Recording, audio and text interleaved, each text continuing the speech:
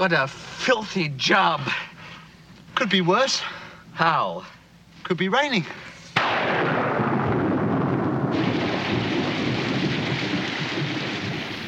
Do you ever have one of those times in your life when you think, things can't get any worse? Maybe the dog died and a parent's ill and you lost your job and then your car breaks down or something else. It's just the tip of the iceberg. And when I've worked with clients who've had those moments, and of course I've had my moments like that too, we all have, but they usually call it like the holiday from hell or the vacation or the family visit from hell or the family camping trip from hell. So think about those times in your life. How do you deal with things when you just feel totally overwhelmed? You can't even get a toehold into where to begin to solve a problem.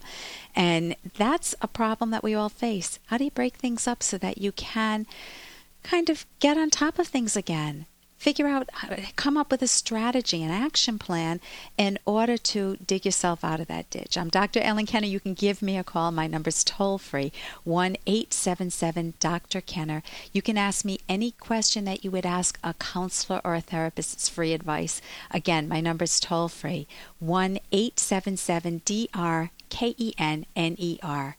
Right now, I'm going to turn to our after hours line, and we have an interesting phone call from a woman who's a caretaker and of an aging parent, and all would be well except for her siblings. Do you have sibling issues in your life or caretaker issues? Stay tuned.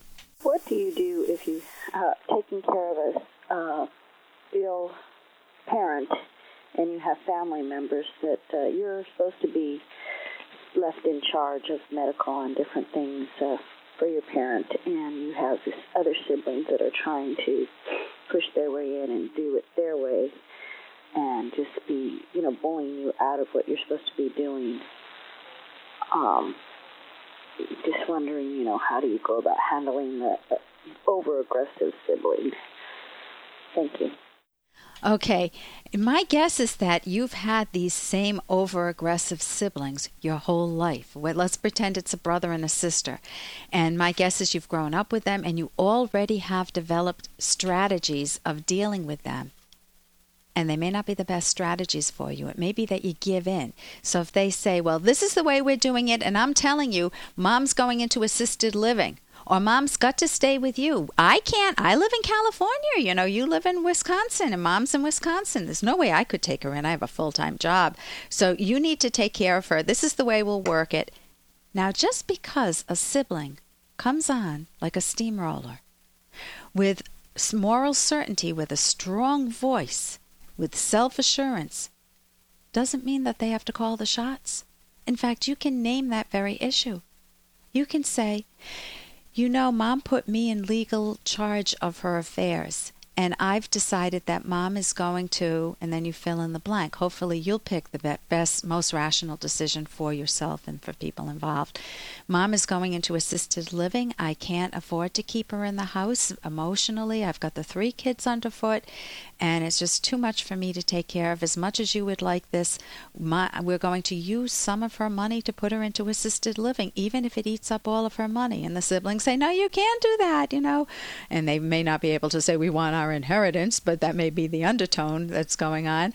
And you may say, well, you're welcome. Another alternative I'll throw out there is that you can take care of Mom if you want. Oh, well, we couldn't possibly do that.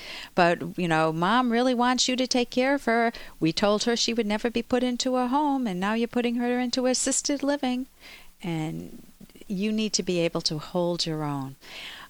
We have a case of a friend of ours who has an elderly parent, and she promised the parent, it's a mother, that she would never put her into a nursing home. And of course she nursed her in-laws at her own home when they were dying. And so she's got an elderly parent at home. The only problem is that the parent is very cantankerous. The parent is really losing it and is like 70 pounds and refusing to eat and just making a mess of her just very difficult to live with. And so my friend decided that, she looked into assisted living, and of course she may need a nursing home soon, but she made the decision that she would stay home with her parents, but that her siblings who have given her zero help, her siblings would have to pay her for her lost income if she stays home.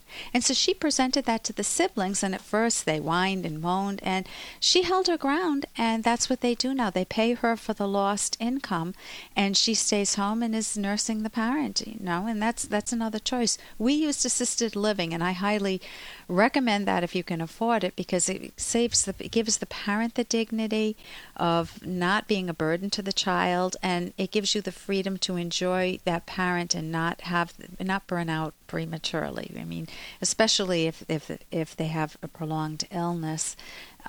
It's a very difficult choice to make, but if you can make it supportively and lovingly, it can be done very well. So I hope that helps. Just to sum up, what you need to do with your siblings is that you don't want to assume unearned guilt. What is the very best decision for a parent? That's hard to make.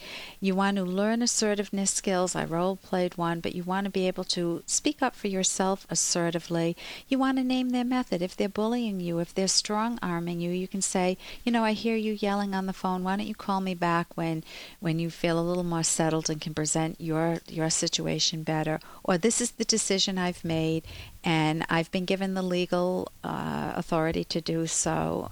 I hope we can talk about this. You don't want to alienate your siblings unnecessarily. Let's sit down and talk about this.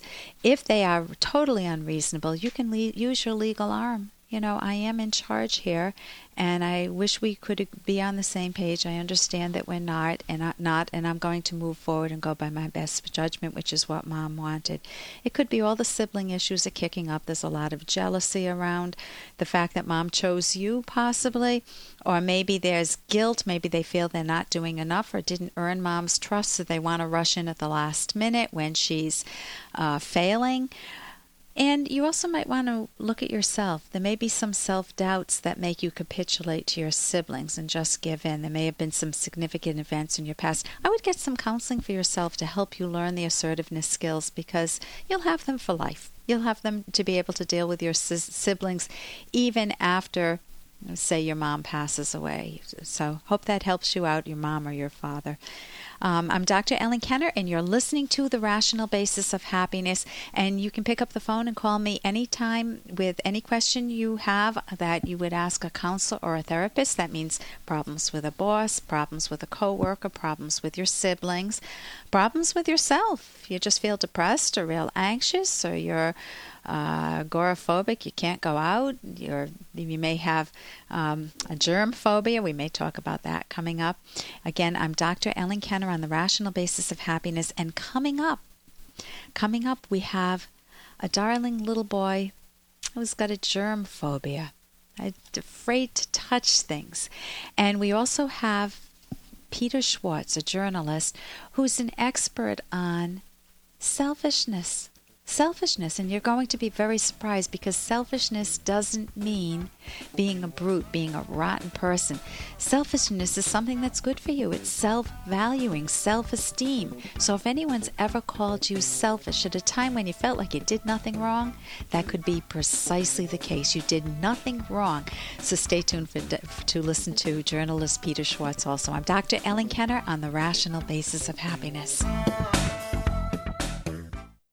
No matter where you live, a wind-up radio should be part of your home emergency kit. It just makes sense to own a Free Play Plus. Order your Free Play Plus online at ccradio.com. That's ccradio.com. Or give CCRAN a call at 800-522-8863. Here's an excerpt from The Selfish Path to Romance, the Serious Romance Guidebook by clinical psychologist Dr. Ellen Kenner and co-author Dr. Edwin Locke. Playfulness enhances sexual enjoyment.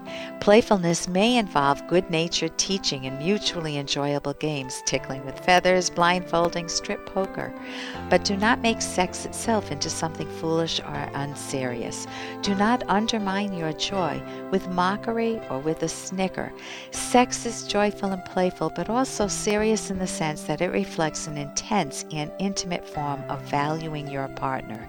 It should not be trivialized by either of you. However, what if you have a genuine complaint about something that turns you off sexually? How would you approach it positively? Try making a polite suggestion. You can download Chapter 1 for free by going to drkenner.com. And you can buy The Selfish Path to Romance at amazon.com.